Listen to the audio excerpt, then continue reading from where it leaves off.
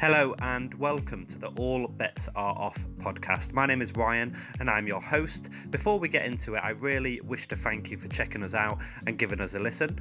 Obviously, if you are here and you're having difficulties with problem gambling, perhaps pre-recovery, or you feel that you're at risk or just at a really low ebb, then please feel free to reach out. Trust me, there are plenty of people on your side, including I, along with my co-hosts Chris, Kelly and Kish. There are also many support groups available, including GamCare and Gamblers Anonymous, among many others.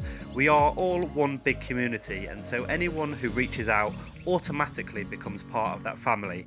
There really is just so much support out there, so please don't suffer in silence. We're in it together, keep the faith, let's crack on with the pod. Welcome to the final episode of the first season of the All Bets Are Off podcast. Today's show is a bumper packed edition with no fewer than 5 guests. This is part 2 of episode 12, which aims to take the listener through a journey of recovery and the things that we ought to be thinking about in a little more detail.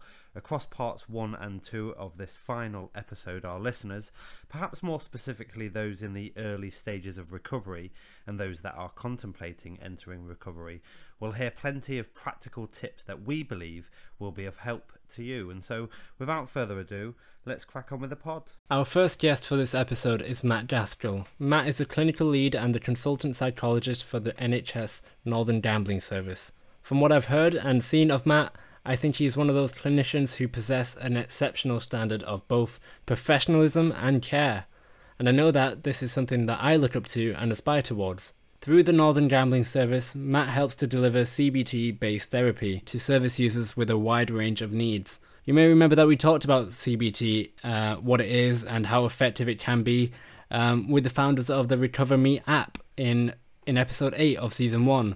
And only last week in episode 12, part A that is, we wrapped up the episode with some CBT tools and tips with Josh Munn. So do check these out if you haven't had a listen already. But moving back onto today's episode, as well as his work in treatment, Matt also often speaks out to the broader world, whether this be via Twitter or more formal channels. And this is somewhat unique because he talks about the issues with industry practices and the reforms that are desperately needed. So without further delay, let's bring on that clip.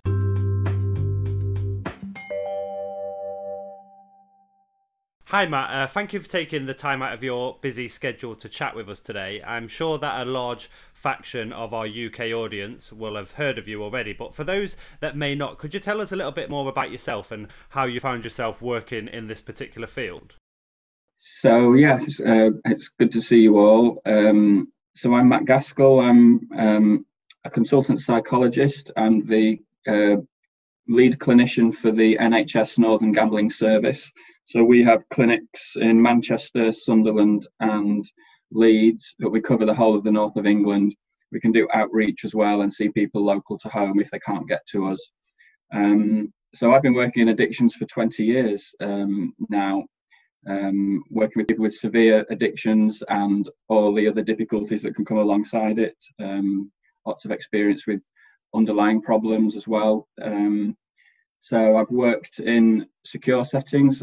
I used to be the head of addiction treatment for high security prisons for a few years, worked in the community, so that's what I bring to the table. Hi Matt, it's great to have you on the podcast and put a face to the name. Honestly, it's fantastic. I want to ask you for more details on the NHS Northern Gambling Service. And so could you tell us what can people who are referred to the service expect? So I think it's probably important to say that not all gamblers are the same. So it's really important that we have a very individual approach. So if we take the pathway for the individuals, because we also offer a service for family members and loved ones. So with the gamblers, I think the most important thing is that we've got specialists who deeply understand addiction.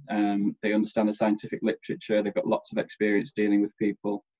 So the most important thing really is to offer a completely non-judgmental, compassionate, empathic approach. That's just so crucial in this area. People are coming in often feeling really down and out with things, very sensitive to judgment and stigma and so on.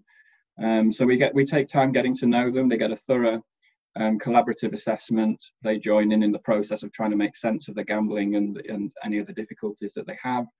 We come up with a formulation together that makes sense for everybody, that this is how it all knits together and how it's all operated, how we've got to this point, that makes sense to the person, that's completely non-blaming.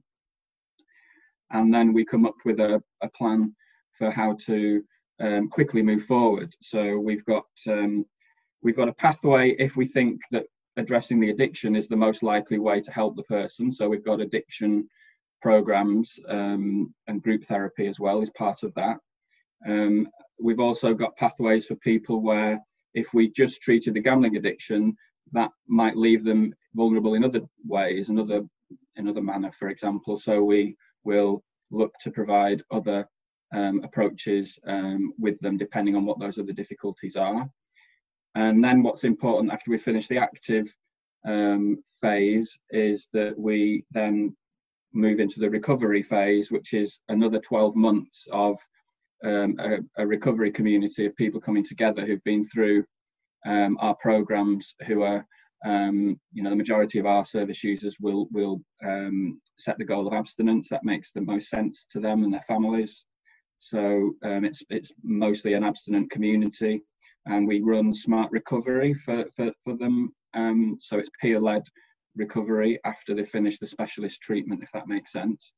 There's various other bits, but that's in a nutshell. And then on the family side and affected others, we again have a program to help the person with, or people with, the distress that they're experiencing, might be struggling to cope with their loved one's addiction, may find that the way they're dealing with it might even be maintaining it and even exacerbating problems. So we help the family members cope much more effectively, improve their functioning. And once they finish that program, in a sense, they graduate as well into another phase where they come into contact with other families and other family members. Again, so it's through smart recovery, but this time it's for family members where they can meet other families and who are going through the same thing and share their experience and advice and support and so on. I guess we're positioned in this in terms of, yes, providing addiction treatment for people who've got more substantial addictions, but we're also positioned to deal with all of the things that come alongside it, so that people aren't bounced around the system and saying, well, we'll do this, but then we're going to refer you over there and you've got to wait 6 months or whatever. So we like to do the other, address the other difficulties if they're there as well. Usually they're kind of emotional difficulties of different varieties. Thanks for that, Matt. Chris here. It's great to hear you talk about not only the gambling addicts, but also the family. My experience is that, it's very difficult for me to come to terms with. Obviously, I didn't believe I was a gambling addict originally. And actually, funny enough, I went to the National Gambling Clinic in London in 2015. Now, what I would say was, I think it was a fantastic clinic, and I think what they did was fantastic. I wasn't ready for it, unfortunately. And when you're talking about actually thinking about other addictions, other issues that might be going on, I was also an alcoholic at that point, but I hadn't admitted that. So obviously nobody there knew that. And actually, if they did, maybe that would have helped me and I could have got better a lot sooner. So that's, I guess, a learning point for me, but hopefully I'll never have to go back there to talk about that. But yeah, my dad went along to there as well and it was helpful. I think then 2.5 years later, I ended up going to, or 2 years later, to Gamblers Anonymous. And what's interesting is you're talking about the smart recovery, which is very interesting because I hear about that a lot through Alcoholics Anonymous as well as through Gamblers Anonymous and that, where people want to go a different route to kind of what I do, which is the 12 steps. But actually, I think both programs are very similar in what they're trying to achieve, and you're doing it through like that CBT type route. And I think it's absolutely fantastic, and it's great that you get the family on board as well. In Gam-Anon, we have the families all come together. In your program, you talk to them, and then the families come together. So it sounds like, all the stuff you're saying and what we do are very similar. And just first of all, I'm a bit gutted I didn't get it in 2015, but hey ho, that's my journey. But what I would like to ask you, Matt, is obviously you're very passionate about gambling harm, which is unsurprising given your role. And can you tell us about the different types of harm and the possible added trauma and consequences of it going untreated? I think the first thing probably to say in this particular area, obviously I've worked in addictions for a long time, but coming in and focusing very specifically just on gambling, one of the first things that struck me as I was getting to know the service users, and we're trying to make sense of the difficulties and put together all the different factors that are at play. One of the things that was absolutely striking from the outset was the commercial harm that's caused as well. So the products and the practices. So of course I'm trained to deal with individuals and help understand them and their life experience and their context and so on, their development. But what was striking was how much harm in how I put things together and how I see things was actually caused by industry practices and the lack of any kind of interventions that would have safeguarded people. So yeah, and we talk about that. I talk about that with our service users. You know, I say along this journey, you know, generally you're dealing with people on modest incomes, not always, but generally. And so, you know, as they've been able to spend such huge amounts of money over the course of their addiction, we talk about what interventions they've had along the way, and almost unanimously it's absolutely zero, even to date. You know, here we are in July 2020 when the industry are claiming they're doing all kinds of new things and interventions. That's not my experience. So it's left me with quite a, you know, I'm a fairly relaxed kind of character by nature, but I feel a deep sense of anger about this because obviously my work is in helping other people. That's my sort of calling, or I feel that's my sort of calling in life.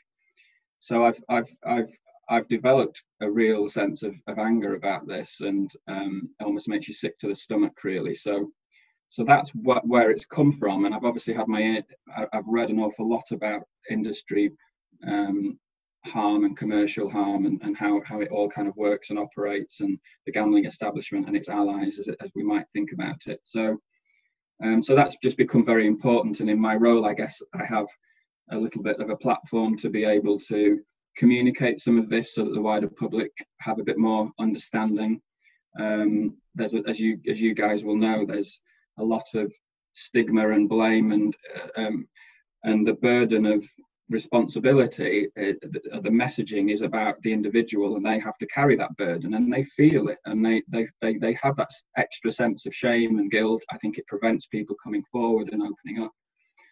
So that's become very important to me, really, to work on their behalf. The EBEs, as you know, have got, you know, a very powerful voice, and I completely support that. And I'm trying to do my bit as well on their behalf, that they get a bit more justice in this, so it's a fairer, level playing field. It's weighted far too much to the industry's favour, and I think it's not about, you know, being a prohibitionist and all of the things that we get sort of attacked about. It's just about having a balanced, level playing field, basically, where yes, you can have gambling products and activities that can be supported, but there's an awful lot of this that just needs cleaning up and clearing up and sorted out, so that people don't fall off the cliff in such a manner that we've seen over the years, certainly since the Gambling Act and things moving more and more online. In terms of harm, we see, I mean, the thing about this particular addiction is it devastates every part of your life. So you can look across somebody's life, whether it's relationships, whether it's being a parent, whether it's your own psyche, if you like, your own self-esteem and self-worth, whether it's family, the wider family system that gets affected, finances, obviously. You know, the harm that we see cuts across really all kinds of different areas. So yeah, employment, finances, family, connections, wider connections. I think as you become more and more preoccupied and your life becomes so narrow to this activity, and that's obviously what addiction is all about, or partly, everything else obviously suffers as a result. Your own development suffers, your relationships with others suffer, your own sense of meaning in the world, in the wider world, and so on. So the person themselves experiences a great amount of personal suffering through this journey that can get worse and worse. And we know the risk of suicide as well, which makes some sense to me, as the person loses more and more personal agency and feels like they're not able to make reasonable choices anymore, that this thing has overwhelmed them. Obviously, there's other kinds of harm as well that can occur, and certainly in more serious cases as well. So I see the harm as being not just with the individual, but the wider family system and friends, the workplace, the local community, and then of course I think we're dealing with an awful lot of societal harm as well.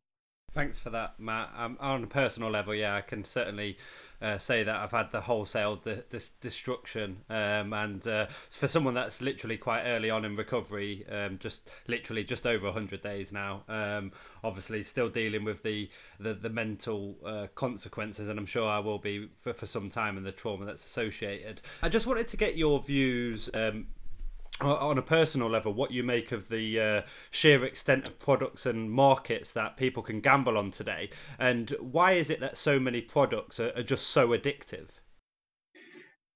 I think with gambling products particularly, because for many of them you can build this in and tweak them particularly, and obviously over the last 30 years or more we've seen the evolution and development of addictiveness of these products. They've been gradually made more and more addictive because it's all about building revenue and time on device, as it's called.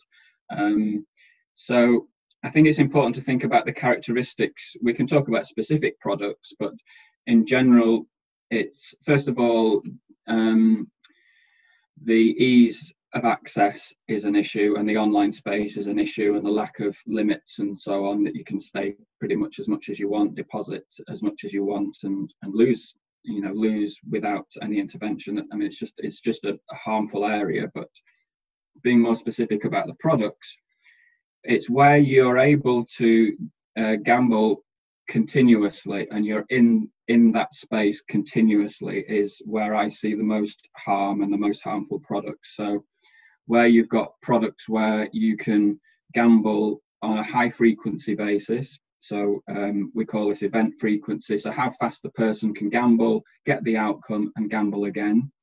So we think about particular high frequency games like slot machines, digital roulette, in-play betting, and so on. So we're looking at products where you can have a high level of bet frequency, where the duration of the game or the activity is tiny. You've got basically fast games. A lot of these products are built on what's called a variable ratio of reinforcement, which basically means that you can't predict when you're going to win and when you're going to get the particular sort of reward and reinforcement. And that produces a particularly high rate of responding, whether you're an animal, because this has been done in the lab decades ago, or humans. So they provoke and produce in us the highest rates of responding, and that's what we see on particular products. And then you've got, once you're in, they're absolutely packed full of reinforcement. There's so many different aspects, particular gambling machine, for example, where you've got losses disguised as wins. So even as you're losing, you're being constantly reinforced and motivated to carry on. The near miss effect as well is relevant here, which motivates the person forward. But once you've sort of got into this and it's becoming more and more of a habit, it then becomes very, very difficult to get out. So one of the things a lot of gamblers talk about is something that we call in psychology intermittent reinforcement. And what that basically means is that there's this great sense that the win is going to come. So if you just keep persisting and keep going, keep chasing your losses, it's going to happen. And that makes it extremely difficult to walk away and move away, and even if you've had a bad day, the next day it's another opportunity, today's my day, and all of that sort of thing. So some of those qualities are relevant, but I'd say in the main we're talking about products where if you can create an environment, and this could be done on horses and dogs, virtuals, it doesn't have to be just, we focus a lot on slot machines because that's a sort of a fairly pure form. But if you've got a space where you can be continuously betting through an episode, might last several hours, for example, then you're continually in that zone, continually going from bet to bet, and a very high rate of reinforcement that's motivating you to continue to bet. And you don't get the opportunity to use what we would normally have when we have fresh air and we're out of that space, where we can think more clearly and we can we can be in more control of our judgment and our thoughts and what's good. And what this gambling environment does for people is that you lose your better judgment. And we know that from how the studies that we've done and the way that we've sort of wired people up when they've been playing gambling games, and we've seen, the parts of the brain that are activated. We know that it's basically a high sense of anticipation and desire and motivation to continue to move forward. And the brakes, if you like, that we'd like to put on ourselves during that process basically go offline. So that's sort of the experience that people feel when they're in it. They're sort of immersed in that process, and it's only when they sort of leave the bookies or they've lost all of their money that they can begin to sort of start to shake themselves out of it a little bit, and then obviously that's quite a painful experience, as we know. So that's a few bits I could say. I think the important bit is thinking about when people have developed an addiction, they create an environment where they're immersed in high frequency, high speed activities, and it's more about that that's important than horses or slots or roulette or whatever. And sometimes there's multiple games going on, as you know, or multiple activities. Thanks for that, Matt. That really got me thinking, because obviously when you start talking about being in that environment, the first thing I think of is being online on my phone, continuously gambling on the roulette wheel. However, you talking about that took me back to when I used to go down to Romford Dogs. Now, when I used to go to Romford Dogs, well, originally I didn't bet, funny enough. I used to go to get drunk, but there we go. But then when I did start gambling there, it was I would check out the form, not that I knew what I was doing, but and I'd bet on a dog, and that was that. And then it got to a point where I realised there was a bookmakers downstairs there as well. So I would go from Romford Dogs down there to bet on the Crayford Dogs. Trap free at Crayford, I was always told. It sees the hare first. Well, it didn't work. Didn't work for me. So that's how that went. But then it went from Romford, the race at Romford, run to the bar, get another pint, run down to the bookies, get a horse race on, get the next dog race on at Crayford, a quick spin on the machine, back to the next horse race, and then run outside and sometimes miss the dog race at Romford, which I was there for. And that's the amazing thing. So people think about this continuous gambling being online. It isn't online, it's an environment you're in. It can be at a dog track, like I'm saying, because there's a bookies there as well. And actually, some of the time I was doing that, I would probably put in a bet on my phone as well. And it's absolutely crazy, and you're absolutely right. You can't stop until you're out of that situation, or until the money's gone. And there's a guy I was talking to this morning who I know very well, used to, he will say, on my payday, all I wanted to do was lose my money. Because once my money was gone, the quicker I could lose it, the quicker I could kind of relax. Even though it meant I had no money, it was gone.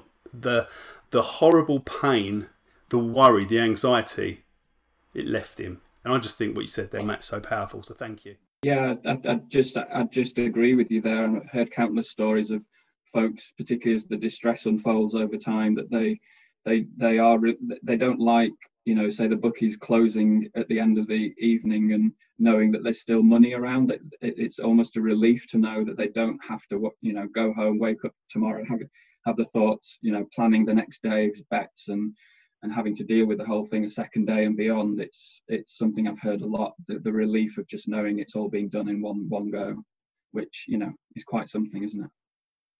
I actually find nowadays, in recovery, I totally resonate with those feelings. I used to enjoy doing my money just so I didn't feel as much stress. But then, to be honest, I'd go and steal some more to fund the habit. But I find in recovery, I'm actually more stressed with money now and money management. I find myself, getting clamoured, sweaty, sort of, I can be doing something totally random. And, I was in the shower only the other evening, just ahead of payday. And I had this premonition, I need to do this. And I literally got out, straight on my laptop, straight onto, you can imagine, obviously, being relatively new to recovery, I'm still going through my finances, I'm paying off a lot of debt, and getting straight onto my spreadsheet and really worrying about things. And when I was gambling, this isn't obviously clearly not promoting gambling, given that we are a gambling addiction recovery podcast. I didn't have those emotions, and I find that particularly, I find it particularly strange, to be honest. I'm glad you shared that with us, Ryan. I think it's interesting to see how that worry has manifested now, while in the early stages of recovery. And I guess that your story there is one way of explaining why addictions can be challenging mentally and emotionally. Going back to what was being talked about before about the propensity and the psychology of gambling addiction. So my dad used to gamble all day, and it was usually through horse racing. As you may know, there are races going on from early in the day until the evening time. And as there can be multiple races at any given time, this meant that for my dad, there were just these intermittent dopamine releases throughout the day, every day. And over time, this led to a very strong feeling of need or addiction. Talk about how different games may appeal to different people. There are so many different types of gambling products. You have the traditional gambling games, but you also now have online games, which can vary massively. So in my personal experience, I've played Monopoly on the National Lottery website in quite a dark time at university in my first year, and I was chasing losses. So my question is, what are the reasons as to why an individual might start playing a certain game? Well, certainly familiarity plays a bit of a role. If we have a look at the actual products that are there and are online, for example, you can see how branded they are and how branded machines are in casinos and so on. So clearly they're trying to appeal to different demographics and genders and so on, and making, trying to draw people in through, I guess, familiarity might be a way of thinking about it. But in terms of the actual pathway into gambling, they really vary. There isn't one way in. We as part of the stories that people tell as they come to the clinics, and the stories are quite different as to how people got in. Yes, you could have somebody who's brought up by a father who likes to bet, and maybe they've gone into the arcades by the seaside, played the Cat D machines. Maybe the dad took them to the races. You could see how that sort of environment could get somebody in. A particular stage of development, maybe you get into groups and cultures where there's gambling. So, if it might be a football in a football team, or you might be a student at university, there's various cultures and groups as well where it's very normalized these days. But certainly wasn't the case when I was growing up, but is now. But you can stumble across these in all kinds of other ways. You could be say a bit of a stereotype, but it could be a female going to the bingo and then just think, I'll play on the slots here, and suddenly it has a different meaning for them, and it draws them in different ways, and the particular harmful characteristics of those machines, as we know. People can have underlying difficulties. They've had some disadvantages growing up that weren't their fault. They can feel more emotionally vulnerable. They may be trying different things to keep themselves safe and calm and in control of themselves and life and all the rest. And they come across gambling, and suddenly it has an extra meaning for them, and the reinforcement is quite something. So the thing about these products, what they do is they hold particular meanings for different people in different ways. They have different utility, if you like, for different people. So as well as the particular reinforcement that's calculatedly built into these to keep you in play and keep you going, there's then the transaction between the person and the product as well that sometimes say something about them. So sometimes people will talk about how they build a relationship with this environment. It might be a social thing that they're missing elsewhere. It could be that gambling isn't the problem. It's an attempt to solve other problems that they have. And so some of these products can really help give people a sense of peace, a sense of calm. They can focus, they can put their difficulties to one side.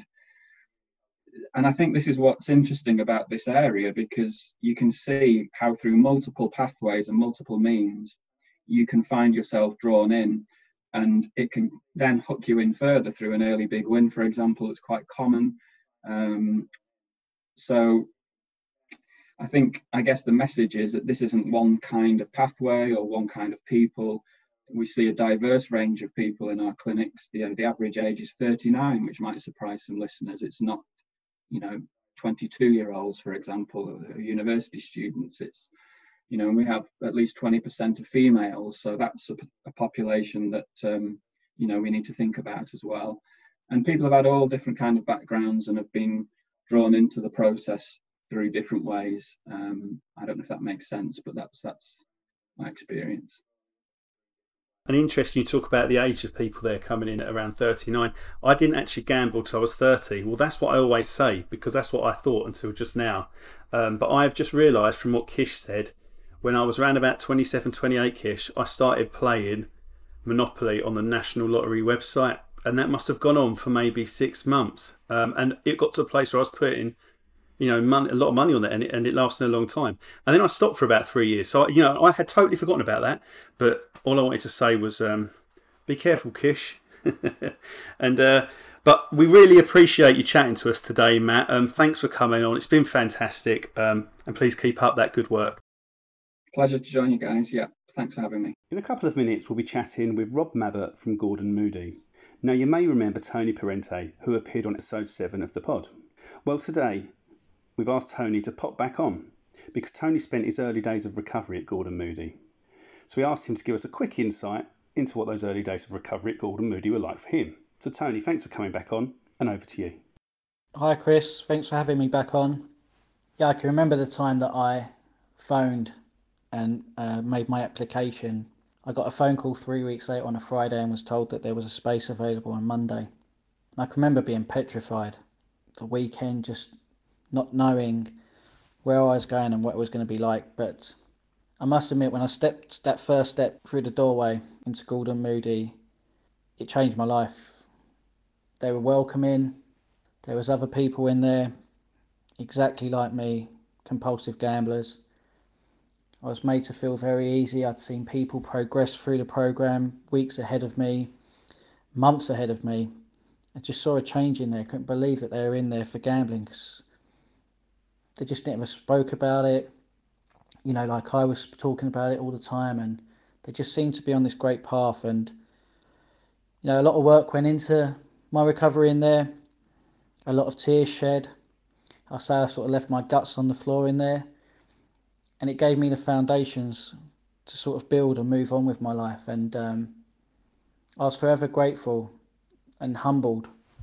Some of the stuff that we had to do, shopping budgets and, just being responsible again, cleaning, cooking. But it was 24/7 therapy.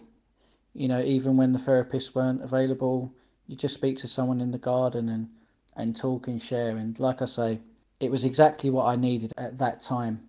I needed to be put with other people in a confined space, but it felt like home, and it felt like home really quickly. And like I say, I'm indebted to Gordon Moody, and it's sort of gave me the platform to move on with my recovery. So yeah, that's a little bit about what happened there. Thanks so much for that, Tony. That's just incredible. Thanks for coming on and sharing your experiences of Gordon Moody. So now, without further ado, let's hand over to Ryan, who's going to introduce Rob.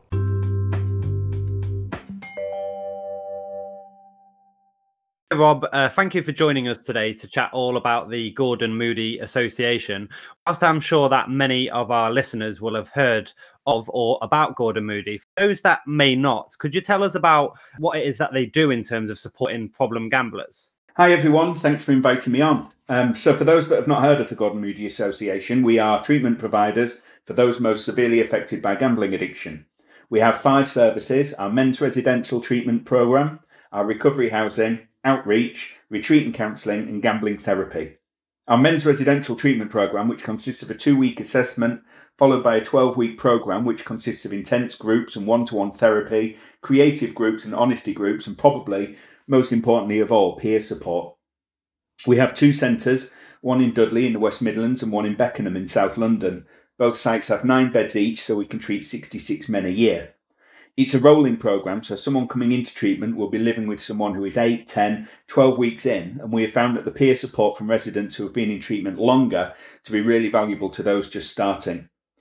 The programme is also a detox from gambling, so when you come into treatment, you surrender your money, your phone, you have no internet access and very little contact with your family.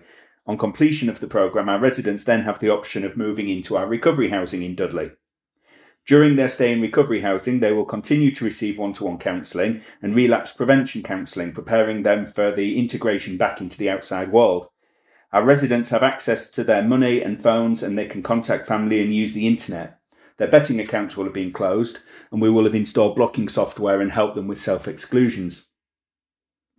Our outreach services provide support for ex-residents once they have left Gordon Moody, and they can have ongoing support forever with our outreach counsellors, and many take the opportunity to give back to Gordon Moody by attending events, barbecues and Q&A sessions, which the current residents find very useful. Our retreat and counselling programme was set up to support women gamblers. Originally, we had set up a women's treatment programme around the turn of the millennium. I think it was called Project Phoebe. But the uptake of the women wanting to use the service was very low, and the feedback was that the commitments in their life, such as childcare, prevented them from committing to a stay in rehab. So we developed a mixed model which consisted of 2 retreat stays for a weekend at either end of their treatment, with counselling being done over video chat or over the phone in between, so they could continue with their lives whilst receiving treatment. Such was the success of the programme that we now hold 3 cohorts a year and are trialling a men's retreat and counselling programme too. And finally, we have Gambling Therapy Service, which is our online service providing help and advice to anyone affected by gambling all around the world. We have a multinational team of advisors who speak different languages so that we can provide support to anyone, regardless of where they are in the world. I think we deal with around 260 languages, I think, that we've recorded so far on the service. The service, which is supported by a free-to-download phone app, attracts around 5 million users a year and has been vital to our service during the COVID lockdown. All of this was started by the Reverend Gordon Moody, who saw that people could get addicted to gambling and that the impact of that could be very serious. He introduced Gamblers Anonymous to the UK in the 60s, and due to the link he saw between gambling and homelessness, he set up Gordon House in London in 1971, which means that the Gordon Moody Association will mark 50 years of being in existence next year. Brilliant. And on a personal level, can you tell us a little bit more about your own background and what led you to where you are today?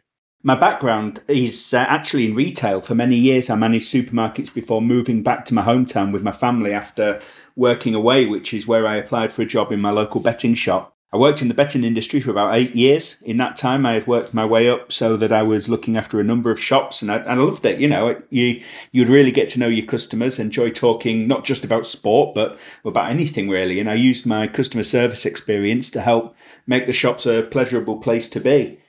Getting to know your customers also meant you could see when things weren't right.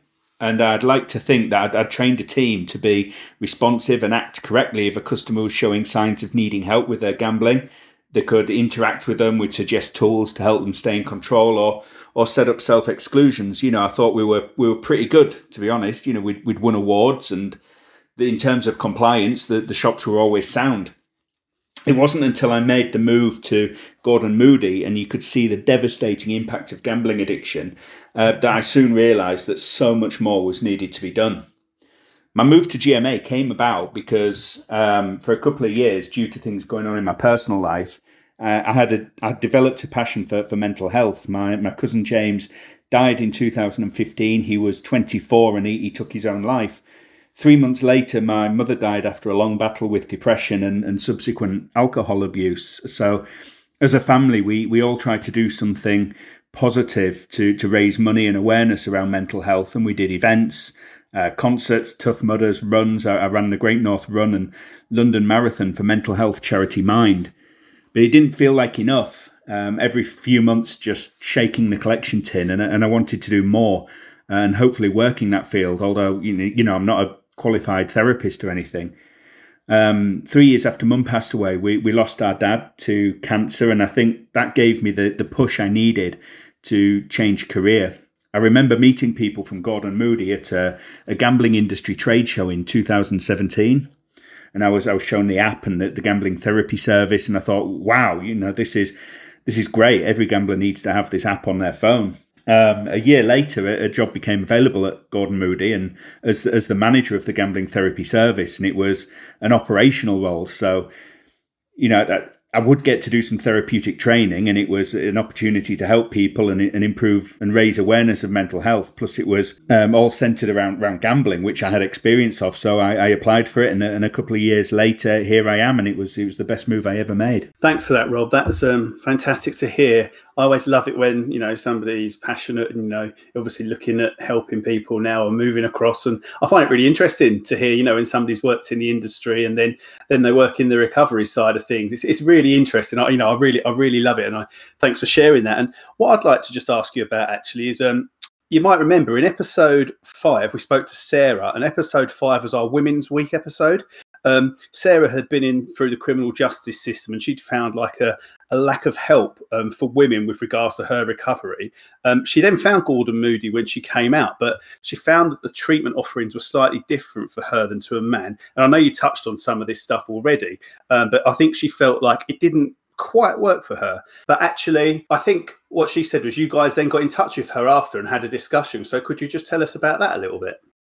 Yes, so I think it was actually our CEO that reached out to Sarah. I think it was following on from a Twitter post or something like that. And although I don't think there was much of a follow-up on this occasion, it was really valuable for us to get feedback on our services. Our treatment programs are designed with the service user at the heart of everything we do. And often the needs of our clients change, so we need to listen to the feedback and, make sure we are providing what is needed. The program isn't perfect, probably never will be, but as long as you are listening to feedback and, always want to improve and provide the best service you can, then you're doing okay. It's especially important to be aware of the underrepresented groups in gambling treatment. I think there is a growing need for more services for women. And we've been looking into how we can grow and develop our service to meet that need. The same can be said for other minority groups, the LGBT community. I think we get around 20% of our female clients from the LGBT community. Black and Asian minority groups, it's really important that we understand these needs culturally and provide a service that suits. So we need to be talking to people like Sarah and listening to what is being said and those with lived experience, being led by those that need the service, so we can continue to improve and be effective and help as many people as we can to go on to enjoy recovery and gamble-free lives. Hi Rob, it's Kish here. It's really great to have you on the podcast today, and I really like that last bit where you mentioned that at Gordon Moody that you're always looking to improve, and I think that's really important because with that viewpoint there can potentially be a priceless benefit in those accessing your services. I was wondering if we could talk a bit more about the effectiveness of the services offered by Gordon Moody. Could you tell us the success rates and how things have changed over the lockdown period? Yeah, so the way that gambling treatment is provided is changing all the time. If you take lockdown as a prime example, all of a sudden there are limits on where you can go to access help. Therapy groups are not being run, and it was really difficult to get people into treatment. So you have to be prepared to move and flex with these situations. In terms of our residential statistics, I can quote last year's figures. Obviously, this year with coronavirus, they're going to look very different. Last year, 89% of men completed their 2-week assessment, with 74% completing the programme. This was up from 67% the previous year, and we had a service user satisfaction score of 84%. For the women's programme, 76% completed the programme, and we had a service user satisfaction of 93%. We had one men's retreat and counselling programme, and in that year, we had 100%. All 7 men that took part completed the course. These figures, when you stack them up against other addiction treatments, are pretty good, but we are committed to improving our services further.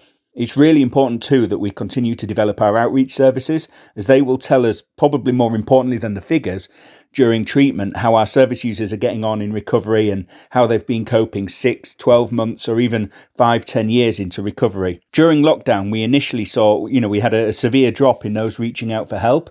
And we were also forced to close our treatment service in Beckenham due to a lack of residents, although we did have one who wanted to stay in treatment, so we moved him to Dudley, which had a few people in there, so we managed to keep Dudley open during the height of the lockdown. This meant that we had a number of colleagues without residents to look after, so we increased the amount of outreach work that we did with our ex-residents, so much so that we increased the amount of interactions from typically 30, 40 a month to 250 a week. We quickly found that our ex-residents were not in a good place, many suffering from poor mental health, anxiety, having the techniques and mechanisms they used to support their recovery compromised due to lockdown, and that left them feeling vulnerable and at risk of relapse. We ran a number of different groups for men, women, family and affected others. We had topic groups, Q&A sessions with other treatment providers that we collaborated with, and it gave us a really good picture of the landscape at this difficult time, and it helped us to be ready for the increasing calls that we would receive as lockdown continued and people were presenting with more and more complex issues. Beckenham's reopened now and, following its refurbishment, so many of our therapists have gone back to, their day job, so it were. But it's been really valuable for us to gain this knowledge of our service users post-treatment. that we will be investing in our outreach and integrating it into our programme as part of the norm, and be able to demonstrate the long-term benefits of our treatment programme. Thank you for sharing that with us, Rob. This is a bit of a leading question, but based on your last answer, do you think that there needs to be more of this kind of treatment service? Yeah, there absolutely is a need for this form of treatment. We always have a waiting list, and there are more people apply than we can bring into treatment. For example, last year, 650 people applied for 66 places on the men's programme, and 160 women applied for just 34 places. We prioritise our waiting list for those most in need, but the question has to be asked, what happens to the 600-700 people that don't get treatment? We signpost them to other services such as GambleAware and GamCare and the NHS, but we would love to be able to provide more spaces for those that really need it. One of the issues with this is this form of treatment is expensive. Obviously, we have a premises, a team of counsellors, therapists, support workers, yet we only treat 66 people in a year. That is why it's so important for us to evidence the benefit of our service. As an example, something that is so humbling that has happened during the reopening of Beckenham Centre is that our ex-residents were so grateful and doing so well in recovery that they're so keen to give back that they offered to support the residents going into the new service, helping them settle in with the absence of housemates that would have been there a few weeks, showing them the local area, helping with shopping, taking part in some of the weekly activities, and even offering to stay overnight to support. Our ex-residents are something that makes GMA totally unique, and their success in recovery shows how effective our programme is. Thanks for that, Rob. I actually know some people who've come through Gordon Moody, and the community aspect is one of the things they talk about, and I do know that the people I'm thinking of, they help out a lot with Gordon Moody still, and they help out in the community, and they try and make a big difference. And it's wonderful to hear you talk about that. And I also saw a video recently of the refurbishment that you were talking about, and it just looks fantastic. I think what you guys do is amazing.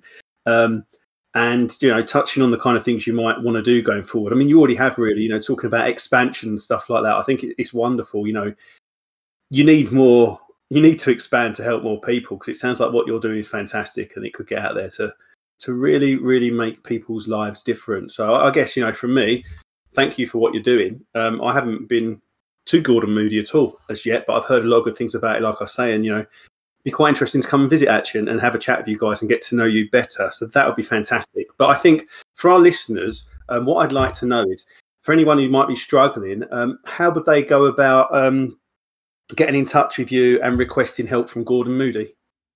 So you can apply for a place at www.gordonmoody.org.uk. There is an application form on our website, or you can call us directly on 01384 241 292. There is also the National Gambling Helpline too, 0808 8020 133, where you may be signposted to us. And there is also our international service Gambling Therapy that you can visit at www.gamblingtherapy.org, where you can speak to one of our advisors on our helpline, and they will be able to support you. We're working really hard on raising awareness. For too long, Gordon Moody has been the hidden charity within the hidden addiction, and we are making sure that other treatment providers, counsellors, GPs, etc. are aware of the services that we offer. I'd just like to say both a big thank you for inviting me on, and well done on what has been an absolutely fantastic series. I look forward to the next one, and if you'd like to visit us at Gordon Moody anytime, you'd be more than welcome. Thanks, everyone.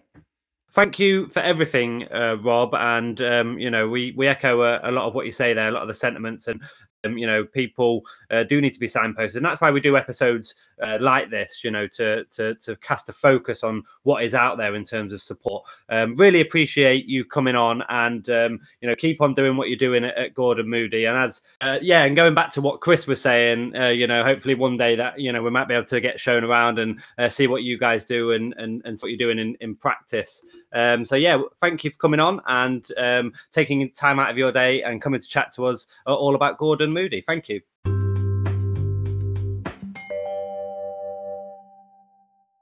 Thanks for that, Rob. That was great to hear what you guys are doing at Gordon Moody. And, best wishes to you in the future. And, let's hope we come down someday and do a bit of work with you. That would be fantastic. Now, next on the pod, we've got Natalie, who's coming on from Monzo. So Monzo are a bank, one of the first banks, in fact, to introduce a gambling block on their accounts. Now, I personally use Monzo. And it's something that I recommend to people in GA, and that's purely because I've got an account with them. I do know that others have a gambling block as well.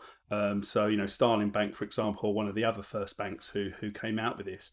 But for me, Monzo are good because they have let me kind of personalize my account so it fits with what I need. So, for example, I've asked to not be able to take loans out with them. And I know some people who ask for the to not be allowed to withdraw cash from an ATM and all that kind of stuff. So it seems like quite a personal experience that they can give you, which is very helpful for somebody like me who's a compulsive gambler. But also it's helped me rebuild my relationship with money, I guess. So now myself and my wife have a joint account with them, and it's beautiful because whenever I spend money, a notification goes straight to my wife. So, it's very transparent, which is absolutely fantastic. Now, I also did a blog piece with Monzo a while ago to try and help raise awareness of what their account can do. And also a guy called Danny Cheetham, who I'm sure a lot of you guys will know listening here, has done the same as well, another EBE. And Ryan, I don't know, you're at the start of your recovery at the moment. Just wonder what you did about your finances. Well, yeah, I'm still relatively new in terms of my recovery, certainly in comparison to you, Chris. When first entering recovery, it can be quite daunting to try and tackle everything all at once, especially when it comes to breaking down your finances.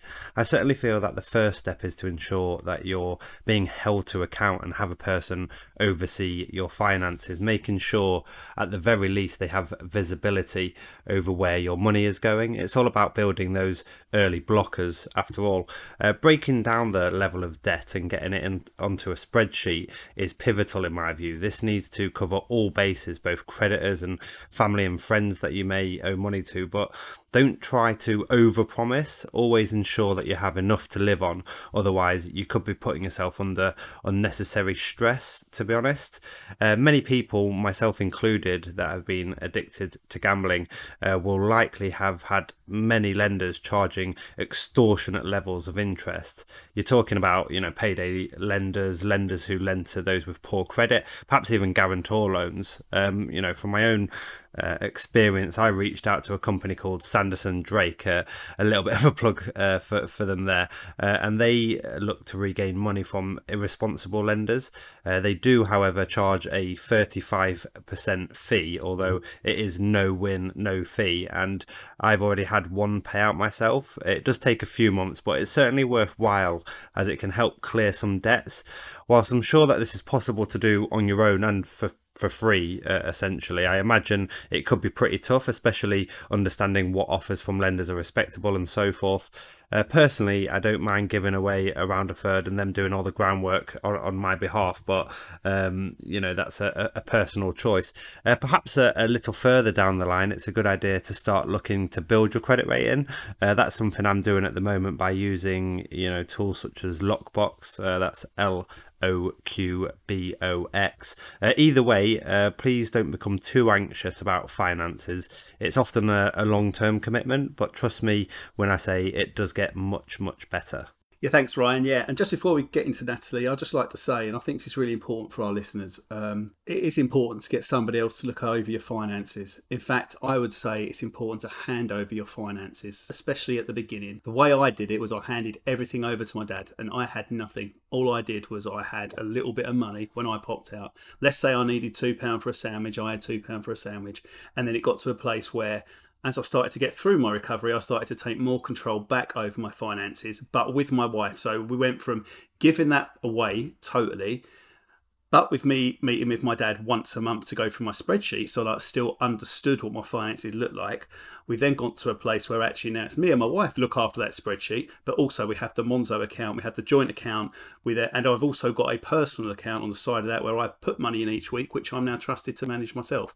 And kind of that's why I like these accounts, because it's enabled me to get back to that place. So without further ado, let's have a chat with Natalie.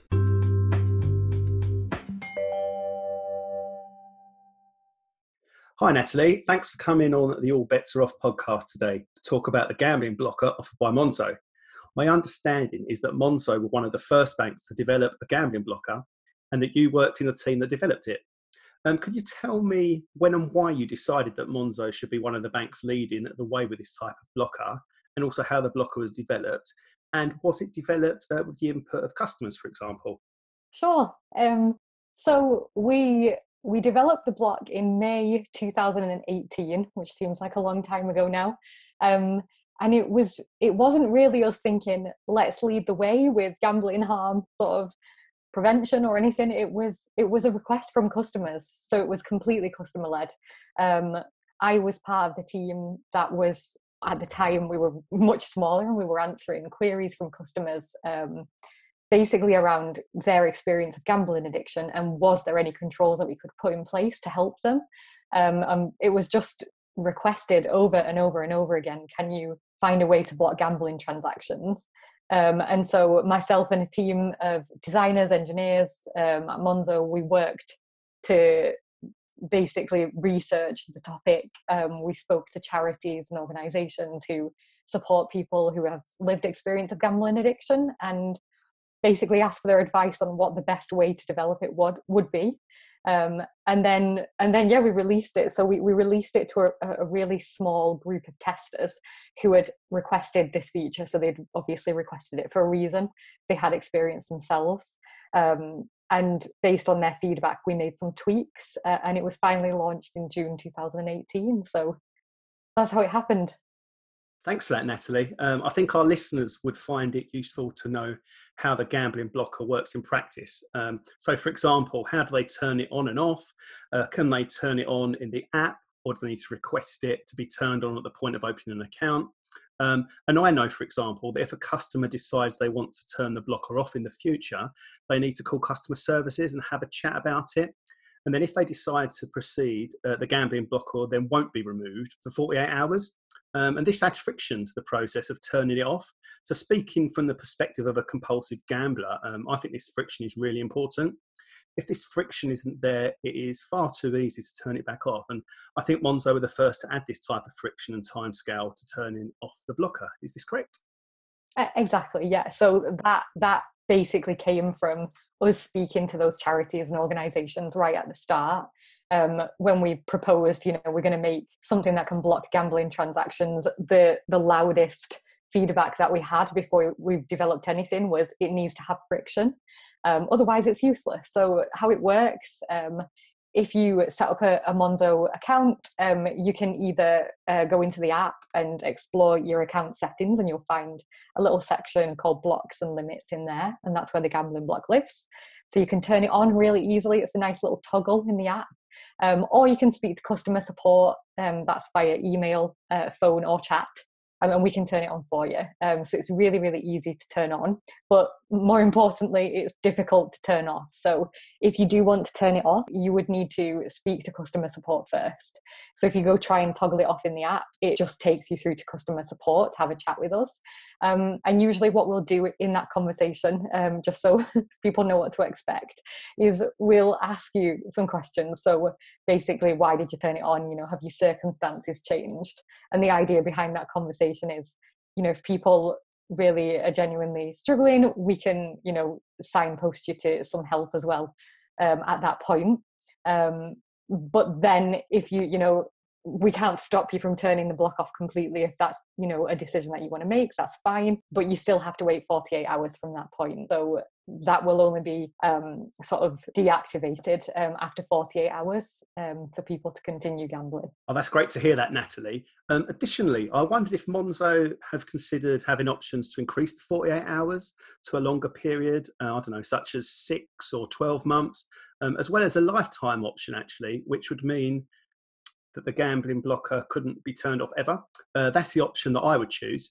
However, I appreciate that for others, they may use the blocker for different reasons, so that at shorter time periods, they had their place. Of course they do. I imagine the gambling blocker is also used by people who don't gamble. For example, family members of gambling addicts, or maybe as a safety mechanism against fraud. If somebody stole your card, for example, they wouldn't be able to use it to gamble because of the gambling block. And maybe some people just do it because they want to. Exactly, yeah. So since launching the feature, we've done quite a few sort of surveys with our customers that are using it. And we found that quite a few customers, don't turn it on for anything to do with gambling. It's more about, security. It's just to play around. It's a new feature. They were exploring the apps. There's plenty of customers in that bucket. I would argue that probably the majority of the customers that have turned it on are in that bucket, actually. But, you know, for the people that really need it, the tool is there. So with the friction, and part of those customer surveys that we did earlier on, sort of last year and the year before, we actually did ask customers what more they'd like to see from the gambling block. And one of the, you know, unsurprisingly, one of the biggest bits of feedback that we've had is, could we, you know, change the length of the friction? And it is something that we could explore. It's not something that we've considered exploring in the last 2 years, because we've been building out all these other tools for our customers, and it seems to work for the majority of the customers that do use it. But it, you know, it's not something that's off the table, and it's something that we could introduce at some point. Cool, great stuff. I mean, personally, I believe all banks should offer this type of software, and they should be standardised really across the industry. Ideally, someone like me who has suffered from gambling addiction should be able to go to like one portal, enter my details, and apply a block to all my current accounts, savings accounts, but all future accounts that I want to open as well. That would be ideal. Do you think this is possible? And if so, do you think it would be like the banking industry would do it through collaboration possibly? Or would it be maybe via the trade body, UK Finance? Or do you think this is only achievable through regulation? It's a really good question. I personally think collaboration is the quickest way to get something like that done. You know, regulation changes tend to be a little bit slower. And, you know, I do know that it's something that, you know, lots of other banks in the industry are talking about at the moment. You know, we've had quite a few, you know, banks follow us, and I think there's around 8 banks now that offer gambling blocks. But, you know, I agree. I think, you know, a collective effort would be ideal, particularly around not just the financial services industry. You know, there's the self-exclusion triangle, as it's referred to, where, you know, it's not just about your bank, it's about some gambling blocking software for your computer as well. And, you know, I really think there is a lot more to be done, you know, as a collaborative effort, not just from financial services, but across the gambling operators and, you know, the wider industry too. I really appreciate your honest answer to that question, Natalie. In addition to the gambling blocker, what more can Monzo offer its customers? You know, for example, when I set up my account, and I agreed this through the online chat, that I do not want an overdraft on that account. And I said that at that point and in the future as well. And also that I shouldn't be able to take a loan through my current account in Monzo. And that's all set up for me. And also I'm aware that it's possible to set daily limits on ATM transactions, for example. And, you know, my joint account that I open with my wife, it means my wife sees every transaction immediately because of the notification. So, you know, it's really transparent and it's great for us, and it's helped us rebuild kind of my finances and stuff. So yeah, just want to know all the additional stuff that you can do as opposed to just the blocker. Yeah, that's great to hear that you've had that experience. I think, you know, at Monzo we're really big believers in giving customers tools to kind of manage the finances themselves, whatever that means for them. And so we have been busy building out a suite of those budgeting tools, and you've already listed quite a few of them. So things like the gambling block exist. Things like, you know, lowering your spending, so you can set yourself limits if you reach out to customer support with ATM limits. I think that's a really important key sort of limit reduction tool for users of the gambling block, for example, because that's, you know, a workaround, isn't it? But even things like card spending limits, so you can set yourself, you know, a daily limit to spend on your card as well. So not just ATM withdrawals, like the actual limit that you can spend on your card, and also sending money as well. So you can actually stop yourself from sending, you know, a large amount of money to another bank account, which obviously when we're talking about preventing workarounds for the gambling block, they're all really useful. We have been working on some other tools that hopefully we'll be able to launch soon. Coronavirus delayed some of them, but one of the exciting ones that I'm looking forward to is a spending block, which is a little bit wider, I guess, use-wise than a gambling block. So rather than choosing to block gambling, literally, like, you can choose a merchant that you can block. So for example, if you feel like it's something, you know, super serious and you want to stop going to the pub down the road, potentially you'll be able to block them. But also just for people who just want to curb the spending from, you know, too much coffee on an office work day. Stop spending at a Starbucks or whatever. It's a little bit more of a universal tool, and I think that's important to give customers that control. Oh, totally, Natalie. Yeah, I get that. I could do that with the coffee and Same. stuff, and like with the not the pub now because I don't go, but as a recovering alcoholic as well, that could have been useful for me back in the day. So yeah, I totally get it. And what you were saying about all the workarounds and stuff, we all know that, and that's why we have to put GAMP blockers in place. We also have to put other things. You talk about the triangle where we need things like GAM stop, GAM ban, all this kind of stuff, and it's all there. We need these blockers in place, and then we need to change as well to change our mentality and be very honest with people. And that's why I like this account as well, because like I say, the joint account with my wife, she sees everything. It means I've been able to start spending again rather than just giving all my finances to somebody else and be drip fed money. It works perfectly for us, so that's great, and I'm sure other banks do this as well. But thanks for talking to us today. The only other thing I would say, and you've already touched on it a little bit, is what is the current landscape? What does it look like at Monzo, and any future developments? I mean, you've touched on some of it anyway, but just the chance for you to think of anything else that you might want to say before we wrap it up.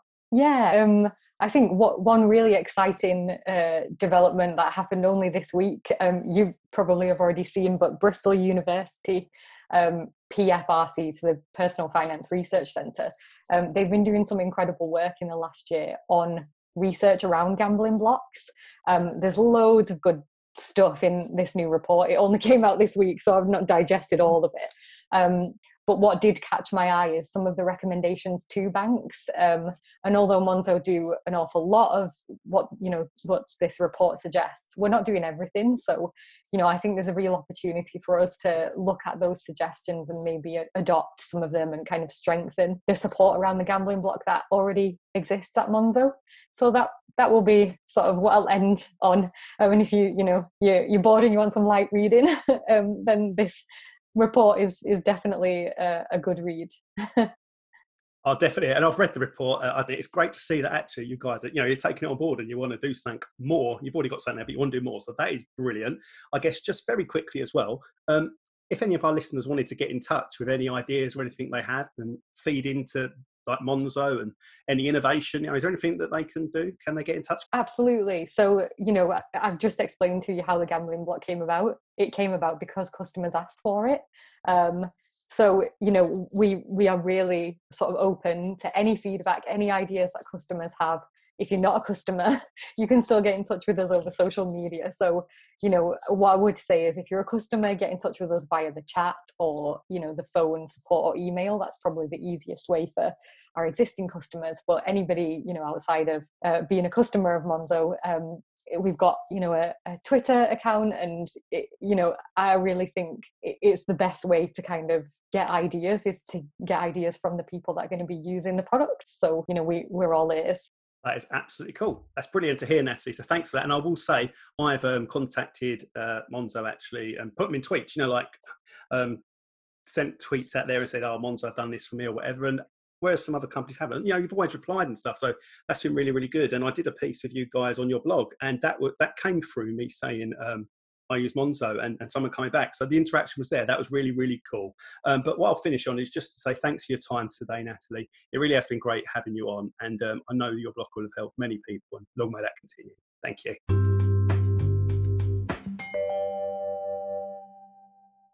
Great to hear from Natalie and Chris there. Next up, we're talking fitness with Ed Stoner from Now We Win to try and gauge just how important our physical well-being and staying fit is for our mental health and recovery. Speaking from a personal experience, I can say that keeping active is definitely fantastic for your recovery.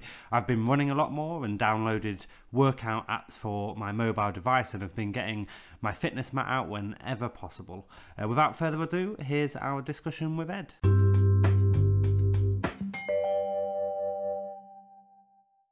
Ed, great to have you on the show. Let's get straight into it. Can you tell us a little bit more about you and your story? Yeah, absolutely. And thanks for having me on. So I've always been a fairly ambitious entrepreneurial person who absolutely loves sport. And I still am. But when you're 15 and 16 and looking to make a bit of money and looking to kind of make your way in the world, I think it's a fairly dangerous combination when it comes to gambling. So that's when I first started getting into betting on football. I had a really big win. It was 100-1 Holland v France, Euro 2008. And on and off, really, between the ages of 16, 21, I was increasingly betting on sport. And it got to the stage where I was at university, second year. I did a history degree, so I had so much free time. And I had a few business ventures, a few ups and downs, like at the time, and I was feeling a bit purposeless, a bit bored, and that's when the betting just like really ramped up. It was kind of my way out, bit of escapism. I think you've heard the story a lot. Yeah, next thing I know, like thousands of pounds on Serie C games, like in the Italian league and just everything. And I lost my student loan and I just retreated for a few years. Well, no, not quite years, but months where I just didn't really do my work or socialize or do the things I enjoyed. And it culminated with me dropping out of university. So after that, I kind of came clean. I told my family about everything I've been doing. Felt like really ashamed, but was kind of on a more positive path. Had a good year or so. And then when it came to the end of my degree, I'd finished my finals and I had nothing in front of me. And the French Open was on. I just started putting bets back on the tennis again. And I don't even like tennis. I was just betting crazily, even before breakfast, like most days. And I ended up losing all the money I'd saved from sort of my business endeavors and everything I'd really planned to do beyond then. And I'd say that's when I really hit rock bottom and thought, firstly, I have nothing. I've kind of had to lie to everyone again, and I've really screwed up. So that was the start of my recovery. And I guess rock bottom is, it's a good place from which to recover. And I think there are a few things that really helped me initially. The first was speaking about it, because the sense of shame was just absolutely unbearable. And the moment I kind of told my family again, I still got a bit of a weight off my shoulders. Everyone supported me. And then I also showed up to a GA meeting. And at GA, meeting other people and being inspired by success stories, like that was something that it inspired me even more. And then the second, like, which is very relevant to what I'm doing now, is I just decided that however bad I felt, I was going to go running every day. And I firmly believe that sport and exercise is foundational to like me living a successful life. And from then on, like it's non-negotiable. And by running every day and getting those endorphins and feeling good about myself and really getting this sense of progress, like for the first few months, I was all over it and did my first half marathon. And it was just a huge like personal milestone and an achievement for me. So I think from there, my mindset shifted to enough of this quick wins, enough of the escapism. It's time to actually move on, have a positive future, and to move ahead with my life. So that was 6 years ago now. And from then on, I did a master's in business. I set up a company in Dublin, and then I got one of my real dream jobs. I moved to Germany and I worked for Adidas in football. So I've actually been in Germany and America for 4 years. And last year, I decided to come back to the UK and set myself up as an independent. And I feel like now I'm kind of independent. I can also freely speak about my past and the gambling addiction I went through, kind of in the hope of trying to inspire some other people and try and create a project, which is Now We Win, which can actually really provide a positive and inspirational message to people going through any kind of addiction, and to try and harness the power of sport to actually support recovery. So it's great to be here and great to be talking about it after a lot of back and forth tweets over the last few weeks. Yeah, thanks for that, Ed. It's Chris here, and I love listening to you speak there because I can relate a lot. You know, the football betting and stuff like that, which you were doing on Serie C. You know, that's not the kind of stuff that we bet on when we're having fun. It's what we bet on when we are addicted. I also have been to GA, and, you know, hearing those stories from other people is amazing. It's really powerful. But one of the things we always talk about is filling the void of that time from when you were gambling. There was a lot of time we were gambling, and therefore we need to do things which are better for us in that time. And obviously one of those things is physical health. And if we're doing stuff around our physical health, that's good. I've also suffered from depression. And even though I'm not doing enough physical exercise right now, to be honest, I know how beneficial it is for me. And I can't wait for my gym to get back open. I really can't. And I know it's going to be within the next few weeks. So kind of leading on from that, can you just give us a bit of an overview of what your kind of sessions are like and what you're setting out to now do? Yeah, absolutely. And it's really interesting to hear about your use of sport, like in your recovery as well. And it reminded me of something from Adidas, that I used to walk past this sign every day at work in this like Adidas HQ, which has sport has the power to change lives. And honestly, like that's where this idea came from. It was beyond the corporate kind of BS. Like, how can I take that principle and actually apply it to something that I've 100% been through and lived, and then create these sessions that can then help people. So it's very early days.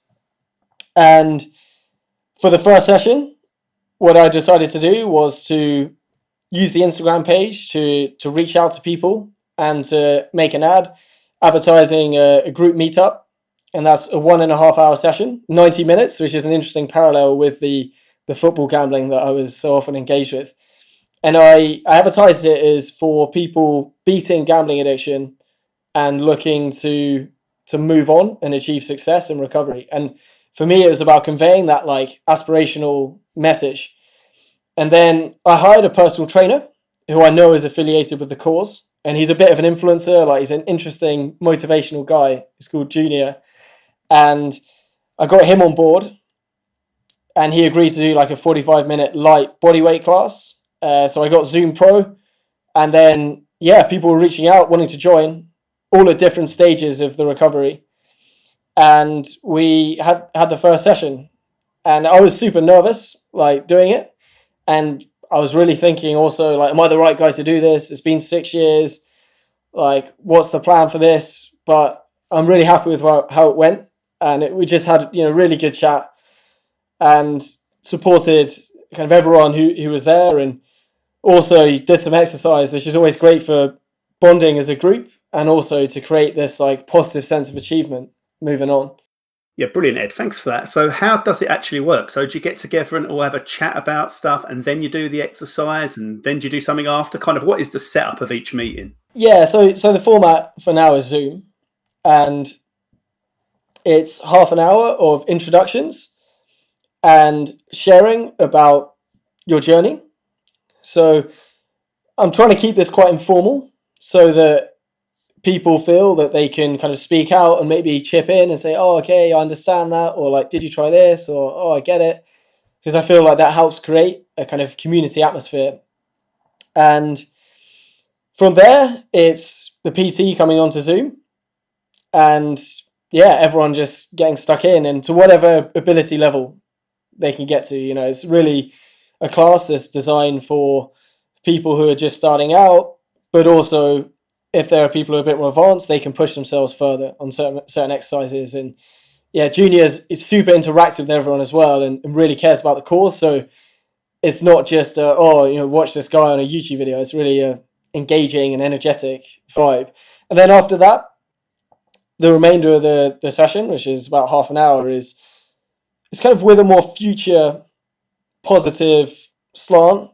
And that's asking, what are you looking forward to? Like, what's the ambition? Like, what are the aims? Because like, I believe, or for me anyway, as someone who's really been in there with a gambling addiction, I'm the kind of person who needs this like compelling future to work towards. And even I had gardening leave from Adidas last year, and I got a bit depressed because after traveling to Africa and generally doing like everything I kind of wanted to do, I just sat and I was just like, what am I doing? Like, I believe, filling that void, as you say, requires like inspiration and a big ambition. And that's the message that I'm sort of looking to convey and to help people to get on board with in these sessions.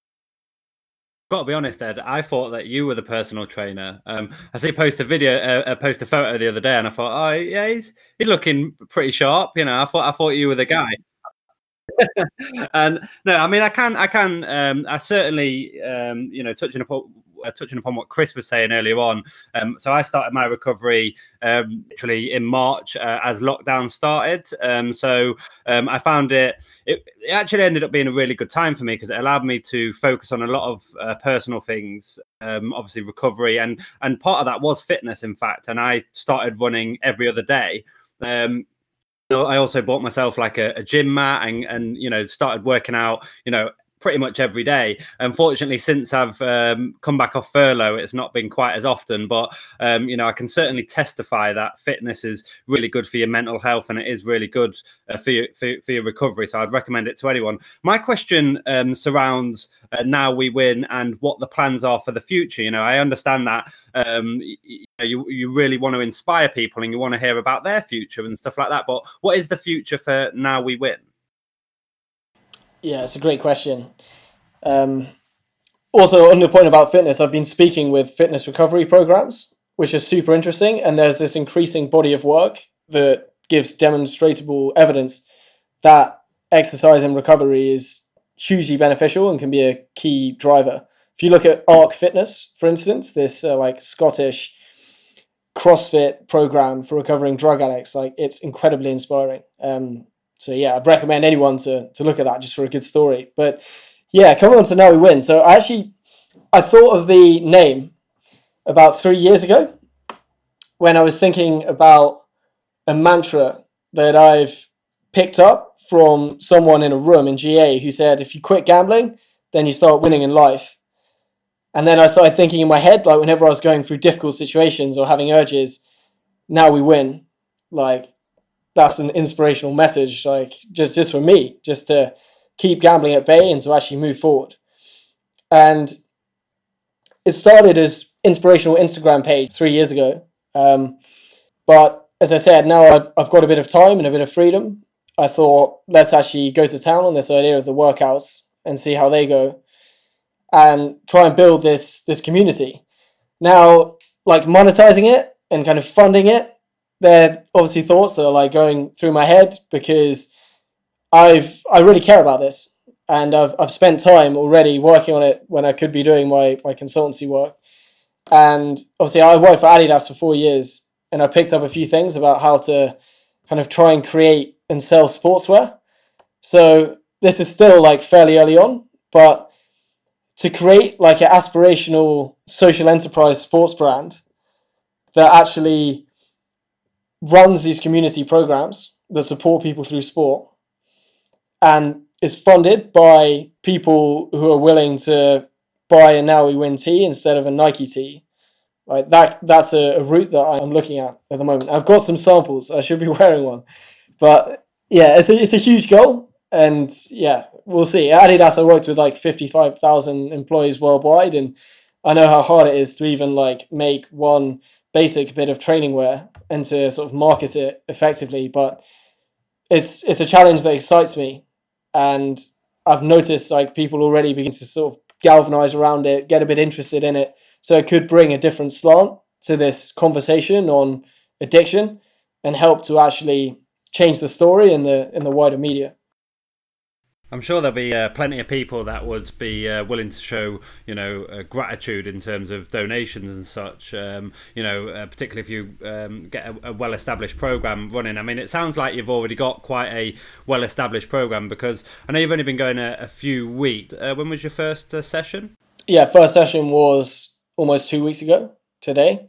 So it really is early and nascent, but I'm feeling some good energy, and I've also been in touch with people in the wider sporting world who have actually supported Now We Win already.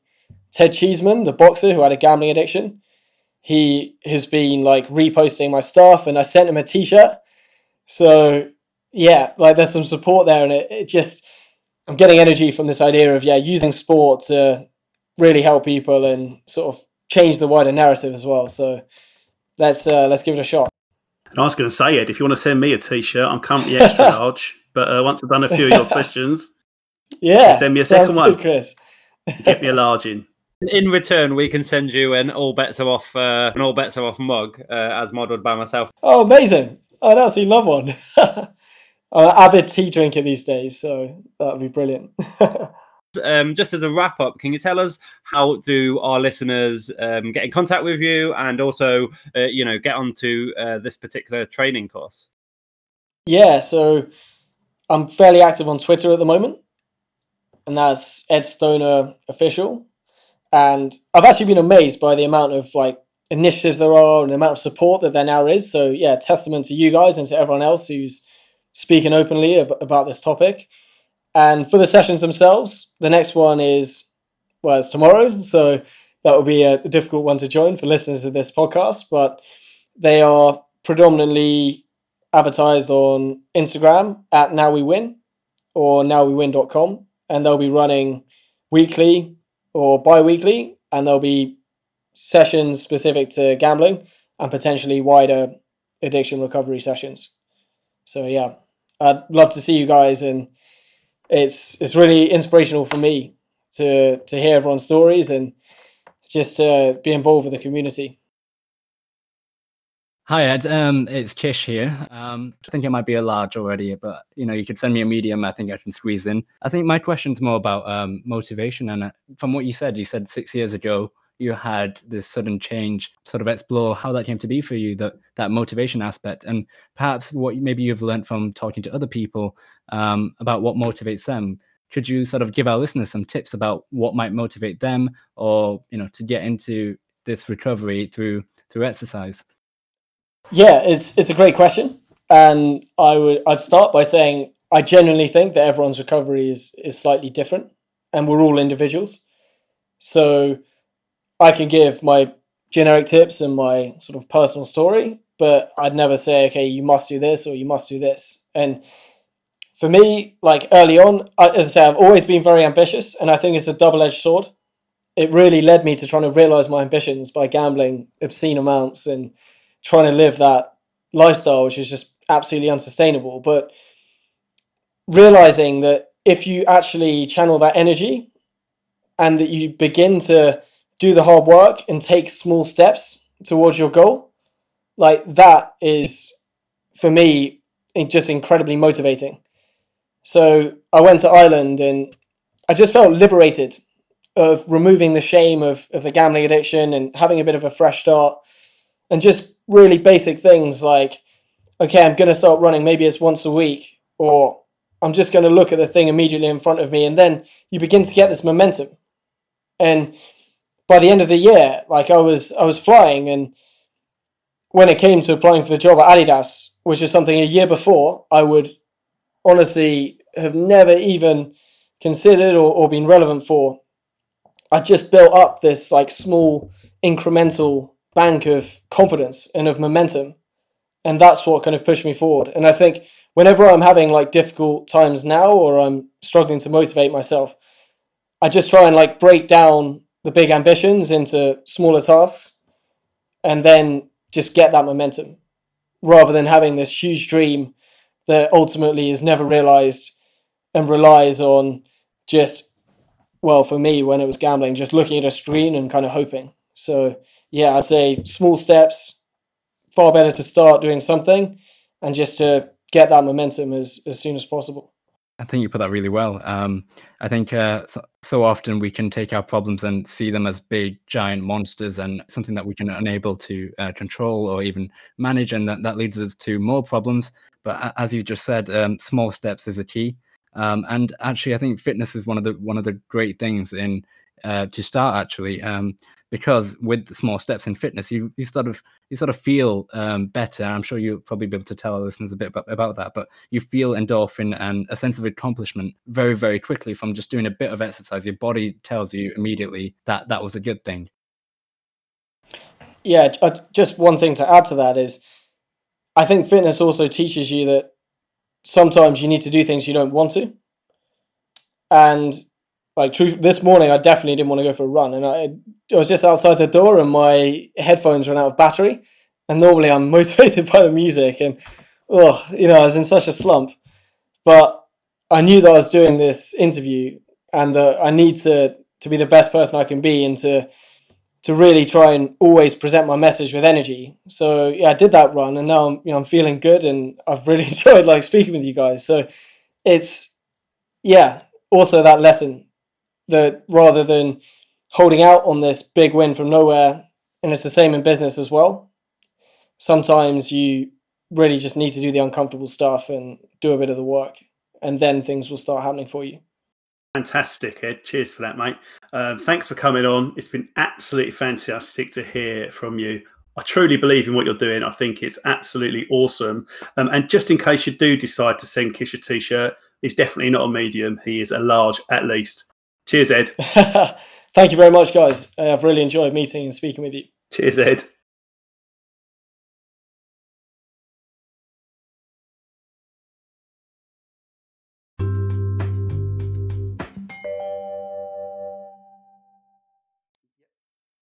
Huge thanks goes to Ed for taking time to talk to us about Now We Win. Keeping fit and healthy really can do wonders for your recovery and overriding mental health.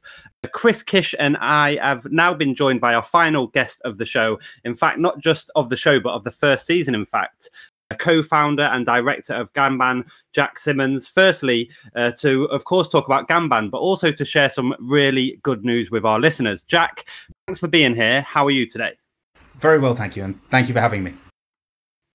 Firstly, whilst I'm sure many of our listeners will know all about Gamban and many will have already signed up, can you give us a general rundown of what Gamban is all about? Yeah, sure. So it's kind of an aid to willpower. It's something that you can install on any of your devices to block yourself from being able to access gambling sites and applications. And it's just there to sort of help you when the urge strikes. And I started it in 2015 because I was having problems myself with gambling, and I needed something like this, and I'm pleased to say it's the best gambling blocker on the market. It's a really important piece of self-exclusion. Yeah, it's something that we've covered across the final two-part episode. We really can't stress enough just how important it is to get those blockers in place, and the Gamban application is one of the key essentials. It has excellent reviews, including on sites such as Trustpilot. It's a product that I would imagine a large proportion of our listenership have and continue to interact with and have themselves. But for anyone who's just entering recovery, we recommend that you go and get Gamban installed. And Jack, we wanted to announce our new partnership too. It's all happened rather quickly, but over the past few weeks, there has been discussion, and Gamban have kindly agreed to sponsor the podcast moving forward. And for us, that will enable to bring our listeners an even better broadcast and accompanying content. What do you make of this partnership, and what gave you the incentive to invest in a concept such as this? Well, first of all, I'm a big fan of you guys, and I think being able to speak openly is so important without having to rely on industry funding. So for me to be able to be involved with this, and also for Gamban to be able to support this, I'm just really pleased that we could be doing this together. All right, thanks, Jack. I mean, I'm more than thankful. I'm just incredibly excited. You know, this partnership, it's going to make such a difference to us. You know, crikey, start of this series, Ryan sent out a tweet which says, "Anybody fancy getting involved in a podcast?" And I did. I fancied it, so I got in touch, and now we're here at the end of season 1 with a sponsor, and not only a sponsor, but you know, a company who I've recommended many times. And actually, if you went onto my Gilsey 1002 Twitter account, you'll see that I've got a self-help sheet on there for self-exclusions. Just gives you information, and Gamban are on there, as are others, as a GamStop and lots of other things as well. But Gamban are on there because I truly believe in them, and that is something that was developed by a member of my GA room, in fact, and he was happy for me to share it widely.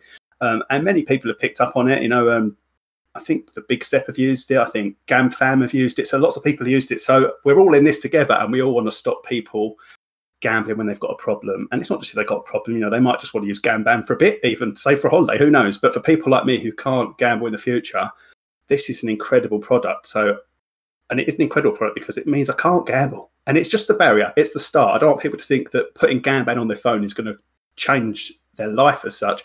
What it is, it's a bit of friction. In this episode, we've spoken about that kind of stuff. We've spoken to Monzo about their Gamblock as well. These kind of things offer friction, and that is really helpful for people who are a compulsive gambler like me. And then it's about moving to change your life. But I'm so excited now that actually through the funding you guys are giving us, we can improve the product we've got. And I hope that will then help people to improve their lives going forward. Absolutely. I think Danny Cheatham used a good expression. I heard it sort of on the grapevine. So thanks, Danny. Good words. Stop, block, ban. The idea of GamStop, bank blocking, and Gamban in conjunction with some form of treatment. I think you're absolutely right. The key word is friction, and putting as much as you can in place between the urge to gamble and gambling itself. And what I've seen in the past, I've used various tricks and techniques when I was trying to sort of wean myself off gambling. I've heard of people freezing their cards in sort of blocks of ice. I've heard of people sending cards in the post back to themselves on a Friday, hoping that that can keep them off for the weekend. I think one of the things we share in common is we understand ourselves, and we understand that better part of ourselves. We know that we shouldn't be gambling. We know that it's not good for us, and yet trying to stop yourself in that moment where you just need that hit. That's where I hope products like Gamban can help. But absolutely in isolation they do not. They need to be coupled up with other tools. Now, talking and this is why I'm so pleased to be working with you guys on this. Raising awareness, talking, making people feel that it's okay to it's okay to not be okay. I know that's an expression that's been used quite a lot.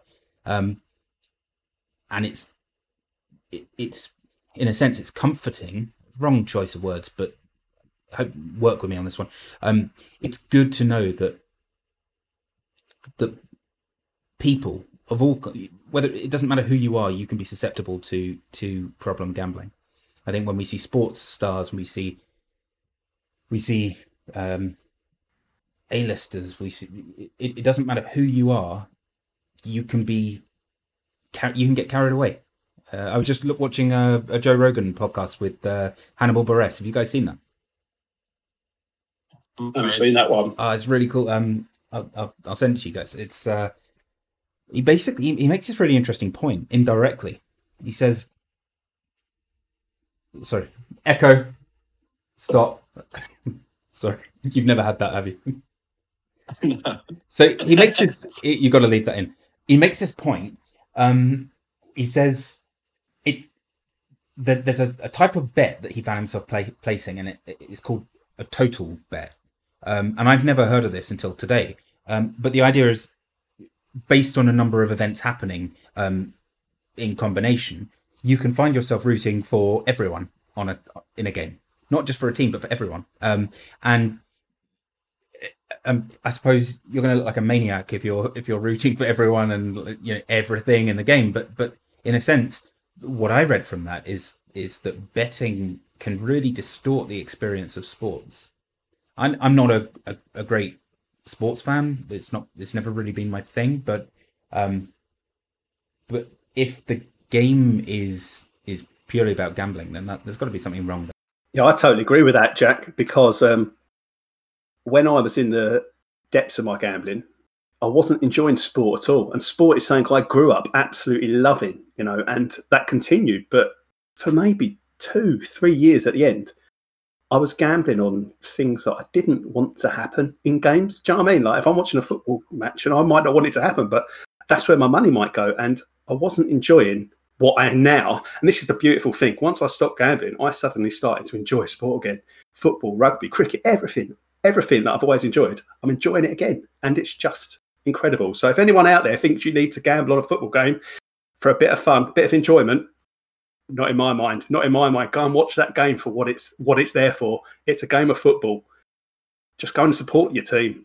I would often sit in the Holt end at Villa Park, and I'd be waiting for balls to go into the box and seeing, who's on the end of them. And it's quite scary. And at home, I'd be watching the cricket, and I'd just be betting on overs and unders on an over by over basis. And to be honest, it was on teams that I had no interest in cricket. It just happened to be on the, it could be, Essex versus Somerset or some county cricket. And I would just be betting on overs and unders just for the sake of it. And it's quite scary that there are so many markets available out there, and you can actually do that all day, every day. I realised I had a friend who had a problem. We talked about it. He was betting on South Korean table tennis at midnight whilst playing poker. You find that I think one of the underlying motives for Gamban, and the same could be applied to other vices as well, digital vices, is, and I don't know if I'm alone here in thinking this, but like I used to love flying. I used to love getting on an airplane and being able to watch films that you wouldn't be able to watch at home because they weren't out yet. And also you had time in the plane to watch these films. There was no guilt at all. Now with Netflix, with Now TV and all these kind of other streaming on-demand products, flying for me has become a chore. I feel that although it's amazing that a few taps on your phone and you get a pizza to your door, it is great, I sort of feel a bit jaded. And I just read an article before we started speaking about how gaming has become not sort of a fun, pleasurable activity for many people, but it's actually become sort of a bit of a grind, a daily grind. And I think if you do too much of something, I know that a lot of research has gone into dopamine tolerance, but I think if you do so much of something, you need it still, but you don't get the same pleasure from it. You sort of need to do it because if you didn't do it, life wouldn't be as good. So to me, to be able to switch that off and reset is one, it's very powerful, but two, it's unrealistic without external help and tools. So I don't know if you guys think the same, but I just think being connected to so much stuff, be that gambling, be that porn, be that takeaway on demand, I think, I don't know if humans are ready for this. I think we've accelerated so quickly, and it's so like the stimulus is so powerful, and I just think having something in place that can just slow that down and create some friction is important. Yeah, absolutely. I wanted to touch on that thought that Chris had earlier. I'm more than appreciative, more than grateful for everything that Gamban have done for us in terms of the sponsorship. I think I've often described this journey as being a roller coaster, but at this moment I feel like I might be flying off any moment, as in it's just going up and up and up, and it's amazing. So I'm really, really, really happy about where we are and where things are going. Before I move on, I wanted to say thank you, Jack. It's just I wanted to touch on some of the thoughts that have just occurred in everyone's mind around how addiction, whether it be gambling or any other addiction, it often is insidious. We don't necessarily partake in something that's harmful, that we recognize as harmful, and just do it for the fun of it. It's often we don't realize how harmful something is. We do a lot of it. We think of it as a good thing, as a positive thing, something that we use to cope with or to help us with other things or other parts of life.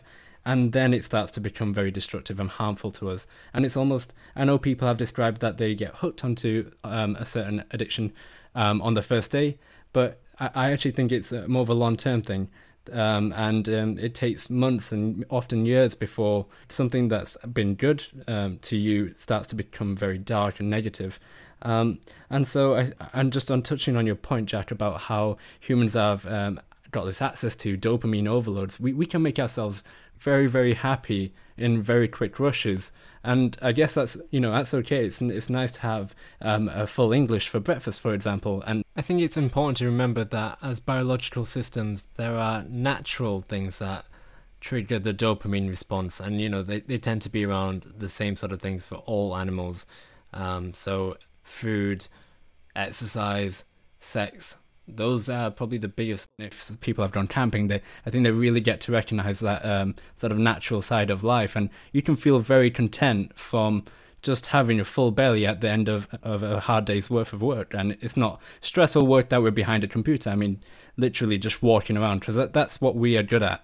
What we are good at is walking around and finding food and then eating it and going to sleep, essentially. But obviously our life has very much changed, and society has changed too, and that's great, has lots of benefits, but we have to be very, very careful. And things like Gamban have a very powerful effect in terms of barriers, and I think that's something that we recognize in a health perspective.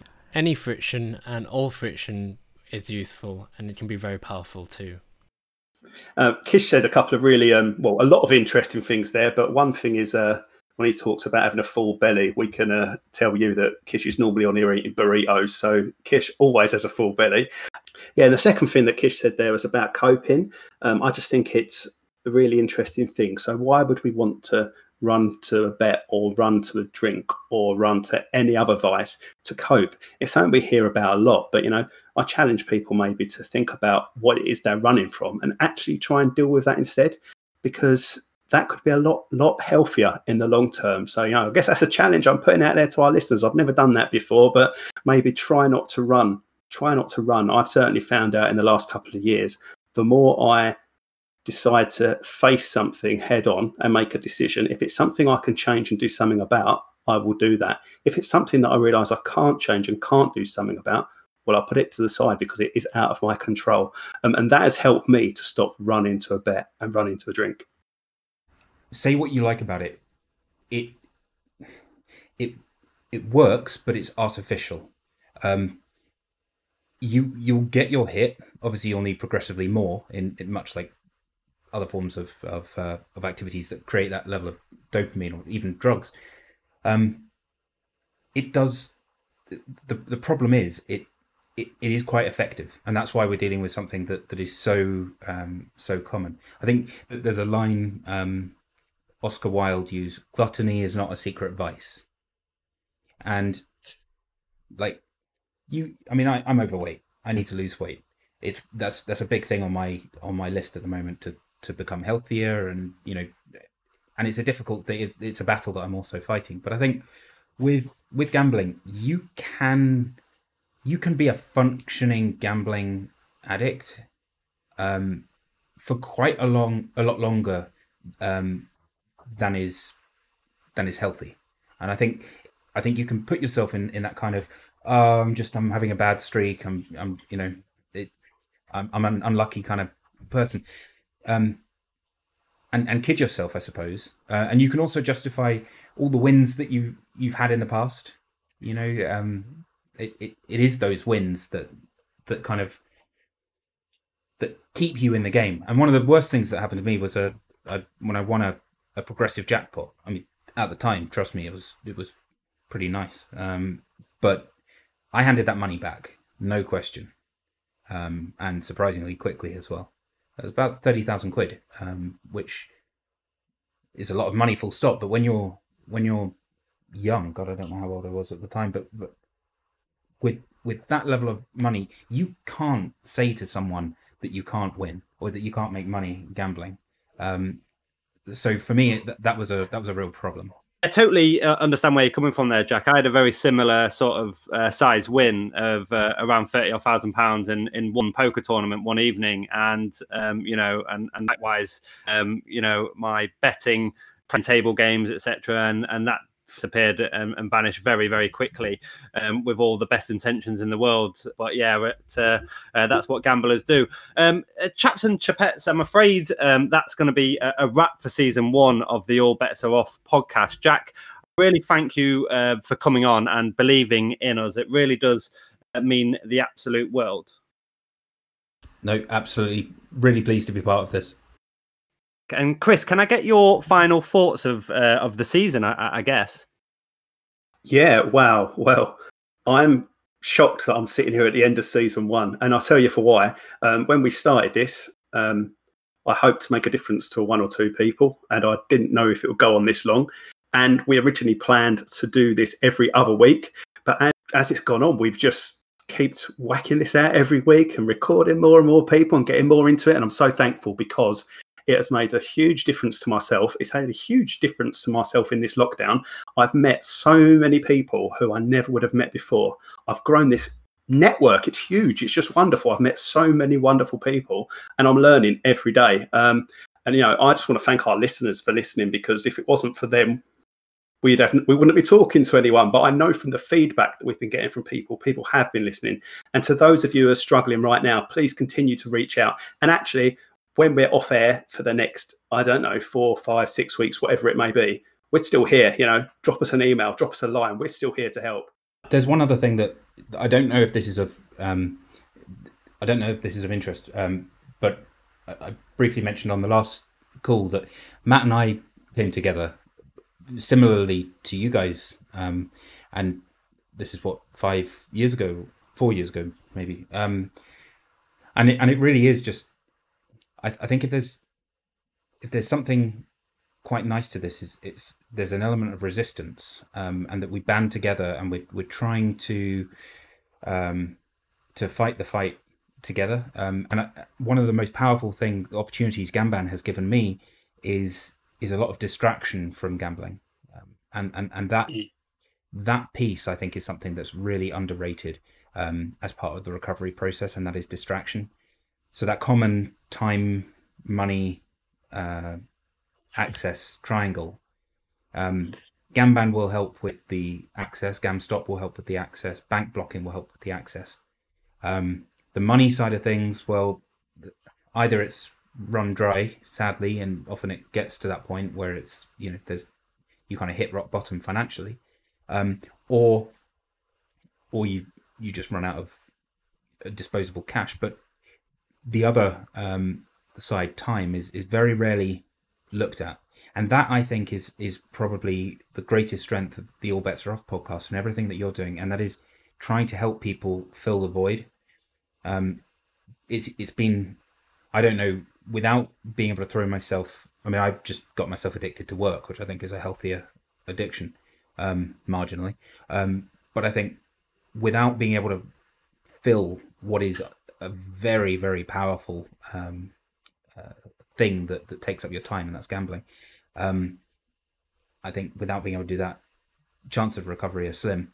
So whatever it is that can replace gambling, yeah, I think that's you've got to find it. I think people do talk about that, don't they? That, you know, getting addicted to the meetings. Yeah, I think you do. I think we're possibly wired in that way, aren't we? We need to get addicted to something. I've heard of people that are definitely addicted to sports, and I always envy them. I think, well, that's a good thing to be addicted to. You'll be healthy, but I'm sure it comes with its own problems as well. Yeah, and for me, the other important thing is actually, you know, my recovery has always been around GA, family, and work. So it's like a 3-pronged thing. Now, for me to get the right balance in that is very, very important. But what I was finding with my GA recovery, which has always been great, I just wanted to do a bit more. I wanted a bit more. I wanted to get my message out there and help more people. And one way that I've been able to do that now is through this podcast. And people talk about living their program, living their recovery. Well, that's what I'm doing right now. And it's different for everyone. But for me, it's about actually learning more about this industry. It's about helping people understand what's right, what's wrong with it, you know, and how we can make that kind of change. And for me, it's about helping other people. And one of the most important things to do when you come into recovery is fill that void. You were gambling, you would have been gambling for a long time. Well, actually, there are better things to do than gamble. And for me, one of those things is producing this podcast for other people. And as we had Ed Stoner on the show, you know, it's around exercise. It's around reading. Crikey, I read loads now. I never used to read. And I love it. I absolutely love it. And I've just had to get a new pair of glasses because I've been looking at screens and stuff so much. I never would have known that because I just didn't look at books and I didn't look at screens other than gambling, but I wasn't paying that much attention to the screen. I was just pushing the button. So yeah, for me, recovery is around balancing life. It's around enjoying those things again, which you lost when you were gambling. So it's about me enjoying my family. It's about my family enjoying me. It's about me going to work and producing good work, which is what I do now. And also I've shared all of this with my current workplace. They know that I'm doing this podcast. They know I'm on a mental health and well-being group at the moment, physical health, mental health and well-being. And I sent out an email yesterday to the 118 people in my team saying, by the way, I'm also a member of GA and AA. So if anybody wants to talk right now, you can talk to me in confidence. This has happened because I've built the confidence to do this in this podcast. And my recovery is going from strength to strength to strength because of it. And it's really important because this is a lifetime thing for me. And the more passionate I am about this, the better I can be at helping others, I believe. But what I love is every day I'm still learning, and meeting the people on this show just means I'm learning all the time. So I'm learning from people in my GA meetings. I'm learning from people in my AA meetings. And I'm also learning from all of the guests we've had on here. And it's just incredible to me that, I'm hoping we're helping family members as well as gamblers. I'm hoping we're helping research students. I can't believe we've got research students listening to us. That was never what I envisaged at the start, but it just shows what has happened with this podcast. And, I just want to say to everyone, thanks so much. And I can't wait for season 2. See you all soon. And Kish, your overriding thoughts on the first season of the All Bets Are Off podcast? Brilliantly put, Chris. Everyone, I often feel like the guys on this podcast are like my very non-identical twins, with some big differences, of course. I mean, you only have to look at the amount of hair we have to see some differences. I mean, another way of putting it is perhaps brothers from another mother. What I mean, though, is that they say what I'm thinking, but get it across with more eloquent elegance. So I think a lot of what Chris has just said applies for me too. In terms of building confidence and learning more about the industry, it's been great. And yeah, to just help people. I think this is one of the most beautiful things in life. To be helpful, caring and supportive, because that's what people who are suffering from gambling harm need. And because, we can sit down and make podcasts, we can make time for it. And I know it's not always easy to be what we want to be. I really, really get that. But I do think it's been a journey for me at least, and I'm really glad to be at this place now. I think for me, I started season 1 with a lot buzzing through my mind. Over the past many, many years, I guess I've felt more and more alone with my thoughts and feelings, and this took me to a very dark place for a long time. And it used to do this to me quite often, even in the past through my childhood. I used to go to dark places and be alone. And I think I can resonate with a lot of guests because I didn't want to be around to have those thoughts and feelings. But now, through this podcast, I found my own little circle of gambling-related support. And after going through all of this, I can't recommend this idea of community to anyone enough. So to anyone's listening, go out there and find that community for yourself. Find the people who are there to support you, to understand you. And I think to begin with, like Chris has just said, share with others. And that's probably the most important aspect of all of this. If you're struggling, it might be easier to start off small, perhaps with someone who will understand, perhaps with someone will understand. So a gambling support or treatment service, for example, there are lots of people out there who are willing and wanting to understand, wanting to help as well, and that they are able to understand because they know what you've been through, and they've heard it before. And I think once you've done that, expand throughout your loved ones, tell more and more people. And I think my next hurdle now is something that I'm still working on, is talking about my feelings with the wider world, my experiences with the wider world. And in doing this, I feel 1,000,000 times better than I did just a few months ago. I'm very grateful for this podcast and for my co-hosts. I think repurposing these bad thoughts and feelings into something constructive has been massively helpful for me. I think listening to others has helped me to validate that A, I'm not alone, and B, that I'm not wrong for having my feelings. Lastly, I'd just like to thank the listeners. I think it's safe to say that a lot of work goes into these podcasts, but watch this space because we have so much more to give, and thank you for listening. Thanks for that, guys. I've got to say that I've loved working with you both, along with Kelly before her premature departure from the pod. I wish to end by thanking every single one of our guests and our listeners too. Without you all of this just wouldn't be possible. With the help of Jack and Gamban, we'll be able to put together an even better production for season 2. Works are already well underway for that, so stay tuned to our social media for more information. Until next time, goodbye. you.